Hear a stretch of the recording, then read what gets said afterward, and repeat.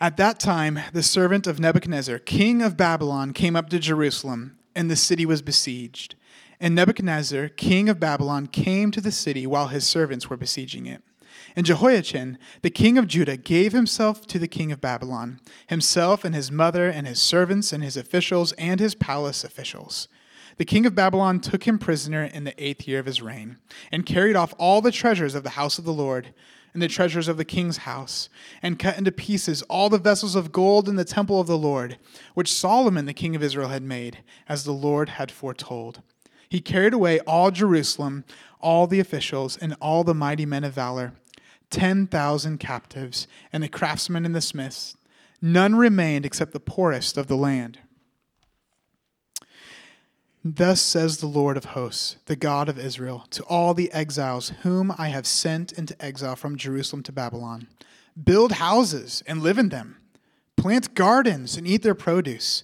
Take wives and have sons and daughters. Take wives for your sons and give your daughters in marriage, that they may bear sons and daughters. Multiply there and do not decrease, but seek the welfare of the city where I have sent you into exile, and pray to the Lord on its behalf. For in its welfare you will find your welfare. This is the word of the Lord. Well, good to see you all. It is my pleasure to be here with you on this glorious Daylight Savings Day. It's just this is the one we like, But it's good to be here. My name is Reed Capel, and I have the joy of serving here as one of the pastors at the Olathe campus. But before we jump into our text, I just want to pray for our time. And so, would you pray with me? Father in heaven, we come to you asking, Lord, that you would, by the power of your Spirit, speak to us through your word. Lord, we thank you that you have given us your word that we might know you, that we might know who we are, and what it means to live in this world in the way in which you have created us. And so, Lord, would you bless the teaching of your word? May it edify us, may it honor you, and may we be equipped to be the people you have called us to be in this world. We pray this in Christ's name and for his glory. Amen. So I have a simple question I want you to just kind of think about is Olathe a great city? I mean, if you think about just the city we live in, and I know not everybody lives in the confines of Olathe, but is Olathe a great city? Would you consider it a great city? And if so, what's that? Was that a yes? Okay, good. Okay, that's the correct answer. Go in peace. I'll see you next week. No, but when you think about what is it that makes a great city? But who says? What are the standards? Is it because of our great school district? Is it because of our low cost of living or low crime rate, or the fact that we have 2 super targets in our glorious city? What is it that defines a great city? Or perhaps maybe you read this earlier this summer that perhaps it's because Olathe was ranked the 20th best beach city to live in the United States. I don't know if you heard about this. This is not a joke. There was a study conducted by a personal finance website called WalletHub.com, and they concluded that Olathe is the 20th best beach city to live in the United States. We beat out Miami, Florida, people. So I don't know how that happened, but the scope, the metrics were basically cities with this kind of population range and at least had one registered beach on TripAdvisor.com. What beach is that? Oh, that's right. It's Lake Olathe. Look at that! Look at that beauty.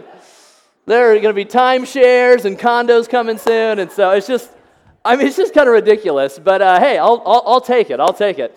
But in all seriousness, when we think about what makes a city great, what are the standards? What are the metrics? Who says? How do we define it?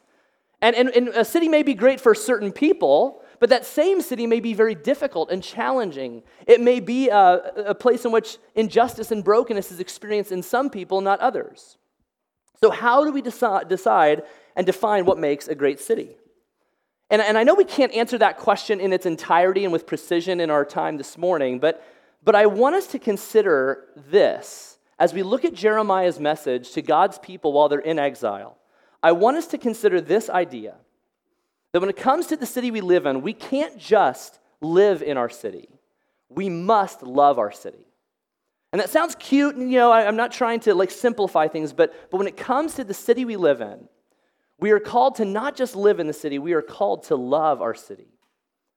And I think this is precisely what God's message was to his people living in exile in Babylon as we see in Jeremiah's message to them in chapter 29. And just to kind of give some context for us, kind of where we are at this point in the story, is that basically this is kind of the I told you so portion of Jeremiah's ministry. You know, he's been telling Judah, like, look, judgment is coming. You're going to be sent into exile. Bad things are coming. An enemy from the north will wipe you out. And finally, that time has come. Nebuchadnezzar, the king of Babylon, has come down, besieged the city, invaded the city, and literally, I mean, hundreds of people have been murdered. Hundreds of God's people were put to death. But that wasn't the only goal. Nebuchadnezzar had a bigger picture in mind. His plan was not utter annihilation through death, but rather it was a cultural eradication through the practice of exile. And you may not be familiar with exile. We don't really use that as much in our world, but the practice of exile was the dominating country or culture would come in, and rather than just wiping them out, they would take the elites of a culture. They would take the scholars and the artists and the politicians, the legal leaders, and they would bring them into their culture, and they would assimilate them into their culture. And in so doing, they would take the good things of this culture and bring it into their own. And in so doing, they would simultaneously eradicate the culture of the nation that they had defeated. And this is really what's going on with God's people. That the poorest of the poor were left in Jerusalem, but the elites were brought into Babylon to be assimilated into Babylonian culture. And the hope was that all of God's people and their culture would be wiped away and forgotten. And this is where we find ourselves in the story. God's people are in exile, living in Babylon. Not just a foreign place, but a hostile place. A place that at best sees them as a commodity to be tapped into, and at worst, a nation to be forgotten forever. And so the hope for the future in God's people, just like the temple in Jerusalem, is now in shambles. It does not look good for God's people, and this is the message. This is the context that Jeremiah comes in to proclaim this message of hope. And the first thing I want us to catch in Jeremiah's sermon, his message to the people in exile, is this: is he wants them to see the city within the city. He wants them to see the city within the city. And let me explain what I mean by that. One thing we have to understand is that when the Bible talks about Babylon, and so literally they are in the city of Babylon, the literal city of Babylon. But one thing we have to understand is that Babylon, when you read throughout Scripture, the word Babylon comes up quite often. The first time it's actually referenced is in Genesis chapters 10 and 11. And the Hebrew word Babylon is actually Bavel. And the first reference is the Tower of Babel. And so our English transliteration kind of makes it Babel. But the word Bavel is referring to the city of Babylon, the culture of Babylon. And in the story of Genesis 11, the Tower of Babel, we see humanity coming together and saying, we don't need God, we can build and create things, and we will be a God amongst ourselves. And what we see in the beginning of Genesis 10 and 11 is that there's this very important theme being established. And that theme is this idea that's really woven throughout the whole biblical storyline. It's this idea that there are two civilizations. There are two cities in our world. And these two cities are in constant contrast and competition. And these cities are the city of God and the city of Babylon. The city of God represents God's character of justice, compassion, mercy, and grace. The city of Babylon is really the epitome of a culture, of a civilization built on human pride and corruption and violence. So Babylon is this symbolic monument to humanity's proclivity and tendency to create cultures that produce violence and corruption, injustice and hatred. And so in some ways, you can say that the story arc of Scripture, and really of all human history, is the tale of two cities. The city of God on one hand, and the city of Babylon that represents death. The city of God representing life, the city of Babylon representing death. So when we come to Jeremiah 29, we see God's people literally living in the city of Babylon.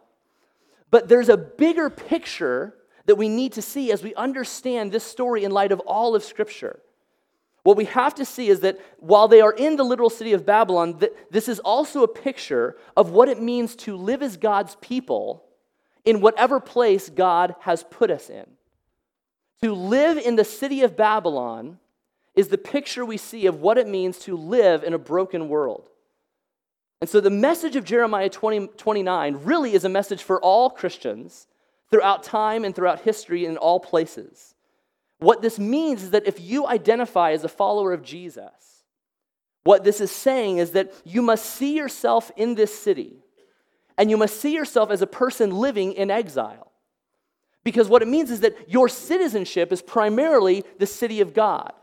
That is where you find your origin. But we find ourselves living in the city of Babylon, a city that doesn't perfectly and completely reflect the character and nature of God. And so the message to the exiles in Babylon in Jeremiah 29 is also a message to us as followers of Jesus living in a culture that doesn't always reflect the nature and the character of God.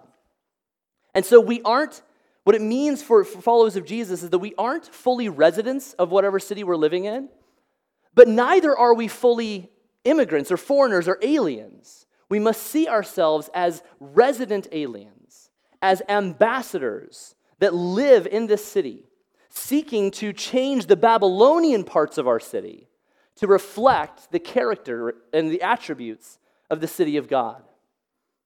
But what that doesn't mean is that if you're a Christian, it doesn't mean that translates to us creating these godly ghettos or these kind of Christian communes in our city where we're kind of away from all the big bad Babylonian parts of our city. We are called to seek the welfare of our city. We are called to be a part of this city. And this is what Jeremiah says in verses 5 and 6. In communicating what does it look like to live within Babylon, Jeremiah says, build houses and live in them. Plant gardens and eat their produce. Take wives and have sons and daughters. Take wives for your sons and give your daughters in marriage, that they may bear sons and daughters. Multiply there and do not decrease. So what Jeremiah is saying to the exiles really is a message to all of us, that we are meant to live as ambassadors in the city of God, from the city of God, living in the city of Babylon. I mean, you think about what an ambassador is. An ambassador is someone from city A, or country A, let's say, living in country B. And the ambassador is meant to represent country A as they live in country B. And a good ambassador is one who doesn't lose their identity from country A as they're living in country B. They embrace, they hold on to who they are. But also a good ambassador is one who appreciates and can understand and celebrate the good things of country B while they maintain their identity from country A. A good ambassador maintains their identity of country A while living in, celebrating it, and even contributing to the good of country B. And so what this means for those that identify as followers of Jesus is that you don't just live in the city, you love the city. This is not just the place we find ourselves living until Jesus comes back, but we are called to love the city, to seek its good, and in so doing, we find our good. It means that you don't just assimilate to the city and just reflect the culture as if there is no difference. But neither does it mean that we isolate ourselves from the culture, where we are really of no good and value at all. We must live distinctly in the city as citizens of the city of God, living in the city of Babylon. Pastor and author Tim Keller, he puts it this way, really helpful in framing this idea of what does it mean to live as citizens of the city of God and the city of Babylon. He says, on the one hand, God tells his people, and he's referring to Jeremiah 29 here, God tells his people to increase and to retain their distinct community identity and to grow. But he also tells them to settle down and engage in the life of the great city. While living in Babylon, they are not simply to increase their tribe in a ghetto within the city. They are to use their resources to benefit the common good. And so what this means for those of us who would say we identify with Jesus is that we must see the city within the city. That we don't just live within Olathe, but that we are called as ambassadors from the city of God that represents justice, compassion, mercy, and grace.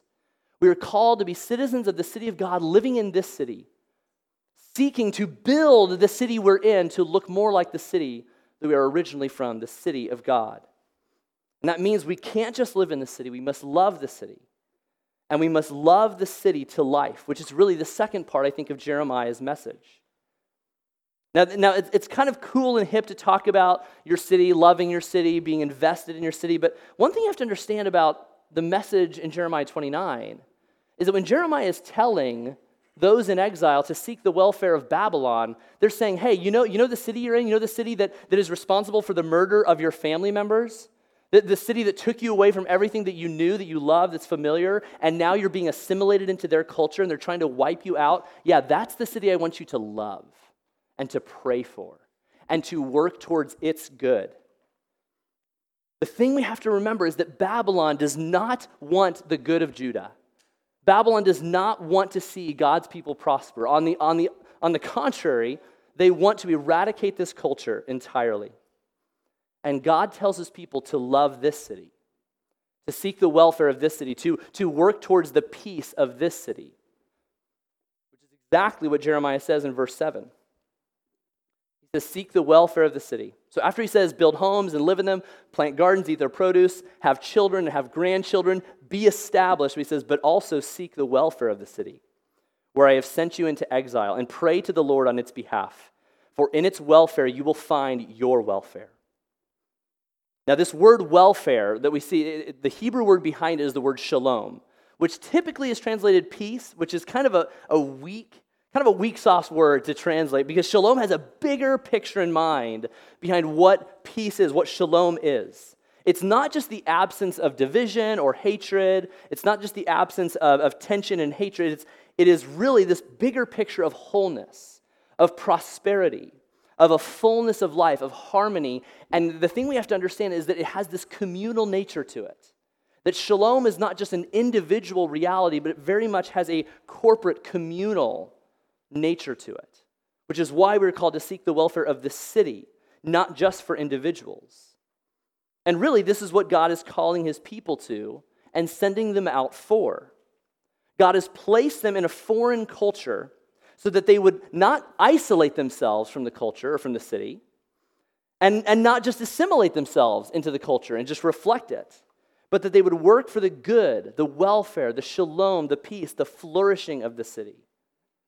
And not just to make their lives better, but the aim, the hope, God's command to the people in exile is that you must seek the welfare of the city, and in so doing, that is how you find your welfare. That is how you find peace amongst yourself, is not by building it for yourself, but building it for others.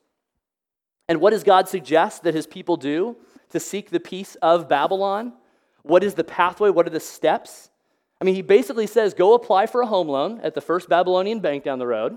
You know, go put an offer on a house in Babylonian Gardens, the neighborhood down the street. Join the Babylonian YMCA and start a punch card at the Babylonian Bistro. Like he's saying, you're going to be here for a while, so commit to this city. Live here as if it were your own home. Care for it. Build towards its goodness. Own the problems of the city. Care for the needs of the city. I mean, really, what you can boil down Jeremiah's message to this. God is going to build his city of life right in the middle of a city of death.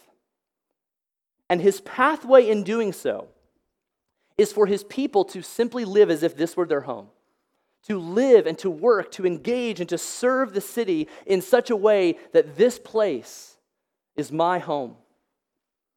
God fully expects his people to live, to work, to serve and engage in the city in a way that builds towards its good. And he wants the city of Babylon not just to be eradicated, but that it would begin to reflect the city of God in all of its beauty, in its creativity, in its justice, in its truth, in its love and compassion. This is the picture that God has in mind.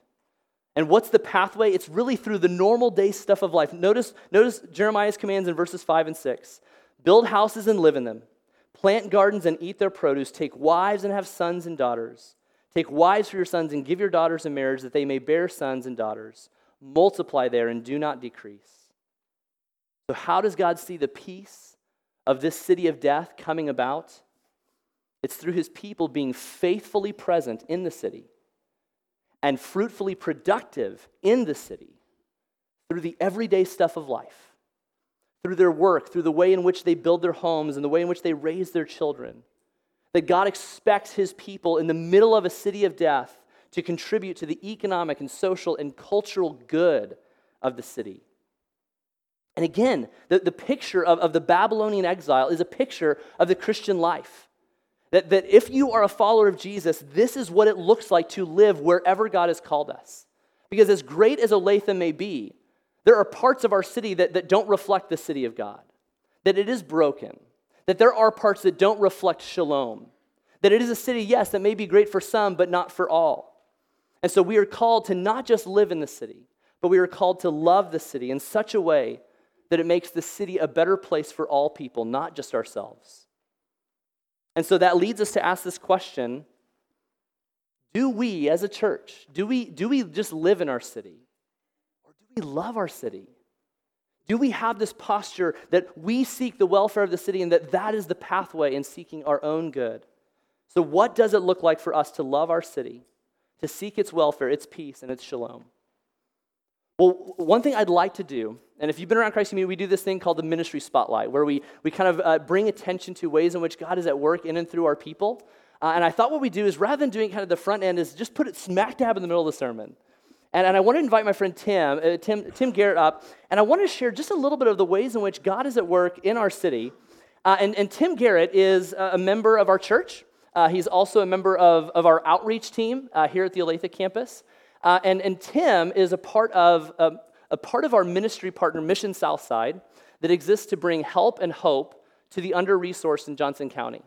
And one of the things that Mission Southside desires to do is that the work they do is through the conduit of what they call site teams. And they ask churches to essentially form a relationship with an apartment complex in their area and seek to form relationships, and that through the ministry and resources of Mission Southside, we can provide help and hope for, in many ways, a forgotten people. And so, Tim, I would just love for you to share a little bit about the site team. What is a site team, and what apartment complex have we been partnered up with at Christ Community? Well, thank you, and thank you for. I get nervous. It's 14 minutes. It's counting. I know. Down Keep going. It's like hurry. No, I really appreciate your message because the nations are here in Kansas City. They are right here. We don't have to send necessarily people overseas. We can reach them here, see them become Christ followers, and then go back to their own nation. So I'm very, very excited about that. South Fork is off Dennis Avenue by Frisco Lake, Old Highway 56 and I-35 in that area. And there's half are Hispanic people and half are Algerians, almost all Muslim. So the site team is made up of a resource coordinator, an event planner, and spiritual formation person that overlooks the entire site and what are the needs there. And some of the ways that we can meet needs, there was recently a family from Puerto Rico that lost everything, made their way to Kansas City. And I got a call saying, hey, there's a family here, they've lost everything. My family and I, 10 years ago, lost our house in a Greensburg tornado. So we know what it's like when you lose everything. We need to help people get back on their feet. So we know the manager there, the assistant manager, and they feel free to call us to say, hey, here's what's happening in this area, which is pretty cool. Yeah, and it's a unique culture. I mean, with two distinct cultures and people groups, which it makes for some complexities, but the beautiful thing about Tim in his role leading the site team is caring for the whole complex. But we're looking for people who are able and willing to be a part of that. And so maybe before we get to that is, what are some things that we have been doing? What are some ways in which we've seen God at work in opening up relationships there? Yeah, even before we became a site team, a friend and I got together. We started praying around Frisco Lake. We just asked people to join with us as we were trying to reach Algerians before this became a site team. And God, in his sovereignty and everything, just started opening doors. We now have connections with 14 Algerian families. And I think they're pretty much all Muslim. It's been wonderful. This week, I got invited by Yusuf and Samir to come to Algeria, to their country, in June. So I'm going to Algeria, God willing. And he just said in his Berber Arabic way of saying, no hotel. We have couscous every meal. And I'm like, oh, wow, I hope I like couscous. Yeah, so I introduced you to all my family. We take you all over. It doesn't cost anything. Just buy your airfare, which is great. He's really close to becoming a Christ follower. So I think when we do what you're saying, and we have to get dirty with people, we have to live life with them. We have to just show them that we love them, and then they can see that we're people of peace. That leads to other great things. We've got some people that take people to DMV, and if you can hang out with people in DMV for all day long, that's true love. That's going above and beyond the call. Some people aren't called to that. No, that's beautiful. And one of the things Tim had mentioned, the family from Puerto Rico displaced because of the Hurricane Irma. And the beautiful thing is that because of the resources available at Mission Southside and through the relationships, so rather than just say, hey, go here and get needs, we had some members of our church were able to connect with them, take them to Mission Southside together to find clothes and food for them. And so it's all of it is through the conduit of relationships, which is really important. So, and that's our next step, is we need people. We're looking for people to say, I will pray weekly for this Hispanic side. Because again, before we became a partner of South Fork, we were already praying for the Algerians, and God has opened so many doors. We need to ramp up the praying, because if it's not based on prayer, it's not going to work. Yeah. We got to get to a point where we say, God, I got nothing. You're going to have to show us how to do this. So we're looking for people that can specifically start praying for the Hispanic people, and what would God have us do? You don't have to speak Spanish. I don't speak Arabic. I don't speak Berber. And yet God's opened all these doors into areas. So we need to ramp that up so we can really see what God has for the next step. And it's really in his hands. Yeah. So I would encourage, if you have questions, I would encourage you to find Tim. He'll be out in the lobby after this service and all the services. But there is just still a lot to be done. It's still very much grassroots, but we're excited to see the way in which God is opening our eyes to see the needs in our city and seeing some of the forgotten demographics and communities in Olathe. And so this is just right down the road. So Tim, thank you for your help. Would you just join me in showing your appreciation for Tim?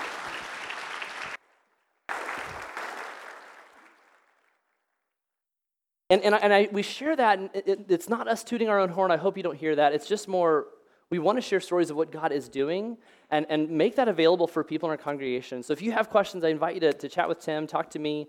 But there is still a lot to do. And this isn't the only way we think about loving our city. This is one small way that we would have eyes to see the needs of our city, the vulnerable, the forgotten. And so beautiful work that Mission Southside that we get to do with them through this site team at the South Fork Apartment Complex. So let me just suggest a few things for us as we think about, okay, what does it then? It's not just being a part of the site team at South Fork Apartments, but what does it look like for us to love our city? What does it look like to love our city to life? And let me just offer 3 things for you to consider. The first is this, is that we have to know our city's culture. We have to know our city's culture. And that may sound strange to say something about Olathe. Like, Olathe, it's like it doesn't have culture. It was like invented by the people who invented cubicles. You know, it's not that interesting. But there is a culture. There is a culture. I grew up in Olathe. I'm from here. And so we tend to look at this as, like, this is just a place I live. It's just a place to flop and live. But we need to see the distinct culture of our city. And I think that means knowing your neighbors for sure, knowing your immediate neighbors across the street, but know your neighbors across town. Be willing to understand what is life in Olathe like for people who are different from me. And so I would encourage you, maybe shop in different parts of the town that you're not naturally around. Understand the life of an immigrant in our community that is very different from the way most of us experience life in Olathe. Know the things that form and shape the poverty that we have in Olathe. You may not know this, but the fastest growing demographic of people living below the poverty line in Olathe are girls between the ages of birth and 11. It's the fastest growing demographic of people living below the poverty line. There is brokenness in our community and city, material brokenness for sure, relational brokenness, but do we understand and know the culture of our city? Second, we need to own the city's problems. And this is one that's really hard for us. I will admit it's hard for me because I tend to look out for me and my own, and that's our natural bent, that we care for ourselves and for our kind, but we have to be people who are willing to look at the problems of our neighbors, both across the street and across town, as our own problems. And that may not sound like a lot of great wisdom, but when we understand the nature in which God has called us to love our city to life, it means that we must own the problems of our city. As God said through Jeremiah, seek the welfare of the city, and in so doing you will find your own welfare. We can't do that until we begin to feel that the problems of our neighbors are our problems. And the last month at our Common Good Conference, Andy Crouch spoke on this very issue. He said this very helpfully. He said that the flourishing of a culture or a city is only found when the most vulnerable flourish, when they are known, when they are related to, when they are invited in and consulted with and given dignity. And so just think about, what would our church look like? What would our neighborhoods look like, our city look like, our world look like if we owned the problems of our neighbors? If we were not content just simply feeling bad about what is going on, but we truly entered in and tried to understand the problems of our city, the problems of our neighbors, and felt a sense of ownership and responsibility in seeking the welfare of all that live in our city. So thirdly, yes, we need to be people who are able to know the culture of our city, own the problems of our city, but we should also invest in the city's future. And what I mean by that is that we need to, that starts with raising our own children. That we would be people who seek to raise our children to be citizens of the city of God, that work to build the city of God within the city of Babylon, wherever they find themselves. That they would have more of a desire to build a city that represents and reflects the character of God of justice, compassion, mercy, and peace. And that we would not be people who are complicit in and involved in a city that promotes corruption and brokenness, injustice, and violence. And so part of it is in the way in which we raise our children, but it's also through the way in which we do our work. Are we doing our work in whatever God has called us to in such a way that we are building the city of God, that we are promoting peace and justice and fairness, that we are seeking the welfare of our city even in what we do day in and day out, whether in the home or outside the home or paid or unpaid? I would also encourage us to be people who pray for our city. Pray for the leaders of our city. Pray for the churches in our city. Pray for companies and organizations that have significant influence in our city. And pray that they would be people and companies and organizations that seek the good of others. Pray for the vulnerable and the broken in our city, that God would give us eyes to see the way in which there are needs in our world. And within this idea of investing in the city's future, I also say give. Be generous with your time, with your money, with your words. Let us be people who invest, yes, financially and with our time to care for our city. And yes, that looks like investing in the church, but beyond that as well. And I hope you know that as you invest and give to Christ community, you are giving to hope in this world. Yes, we're keeping the lights on for sure. And yes, we're wanting to create a space where more people can come to know Jesus. But when you invest in Christ community, you are giving hope throughout our city. As you invest in Christ community, you've allowed a place for a single mom at Brookside, or Brookside campus, who just adopted a 4-year-old son. She now has multiple male leaders kind of speaking into her adopted son's life. That wouldn't have happened without the church. Or in your giving and generosity, you've allowed a number of young adults who attend our downtown campus, who befriended a single elderly woman who they met through an apartment complex Thanksgiving dinner. And they formed a relationship with her, invited her to church. She was very much estranged and alienated from the church. And she came to church, and she came to know the Lord. And she has now invited multiple people from her apartment complex to church who have come to know Jesus. I share this not again to toot our own horn, but just so that you would know that when you invest in local church, you are investing in hope and brokenness in our world, in the restoration of brokenness in our world. So all this may sound great, and motivating. This is kind of, all right, let's get out there and love our city, but I want us to see that if we don't have a real clear vision of what all of this is building towards, then we will find ourselves either being burnt out or bummed out. We need more than just hands and hearts that love the city, and we need more than eyes that just see the city within the city. We need something bigger, and I think what we need is we need to long for the city that lasts. And this is really what Jeremiah is rooting his commands in. He roots it in the promise that God is working to establish his city in his creation to bring about the promise of the restoration of all things. Notice what Jeremiah says in verse 11. For I know the plans I have for you, declares the Lord. Plans for welfare and not for evil, to give you a future and a hope. Then you will call upon me and come and pray to me, and I will hear you. You will seek me and find me when you seek me with all your heart. I will be found by you, declares the Lord, and I will restore your fortunes and gather you from all the nations and all the places where I have driven you, declares the Lord, and I will bring you back to the place from which I sent you into exile. So what is it that enables us to see the city within the city? What is God getting at in this promise? What empowers us to love the city to life in and through our work and service and engagement? What is it that equips us to make the problems of our city our own problems? The sure hope that God will fulfill his promise in redeeming his people and restoring them and returning them to his place that will be the restoration of this broken world. What God is doing is he is moving all of creation throughout history towards the restoration of all things, not the eradication of this culture, but the redeeming and restoration of this culture. This is what God has been up to from the beginning. He sent Adam to the Garden of Eden to maintain the shalom of creation. He called Abraham to be the father of a mighty nation so that he might bring shalom to all nations.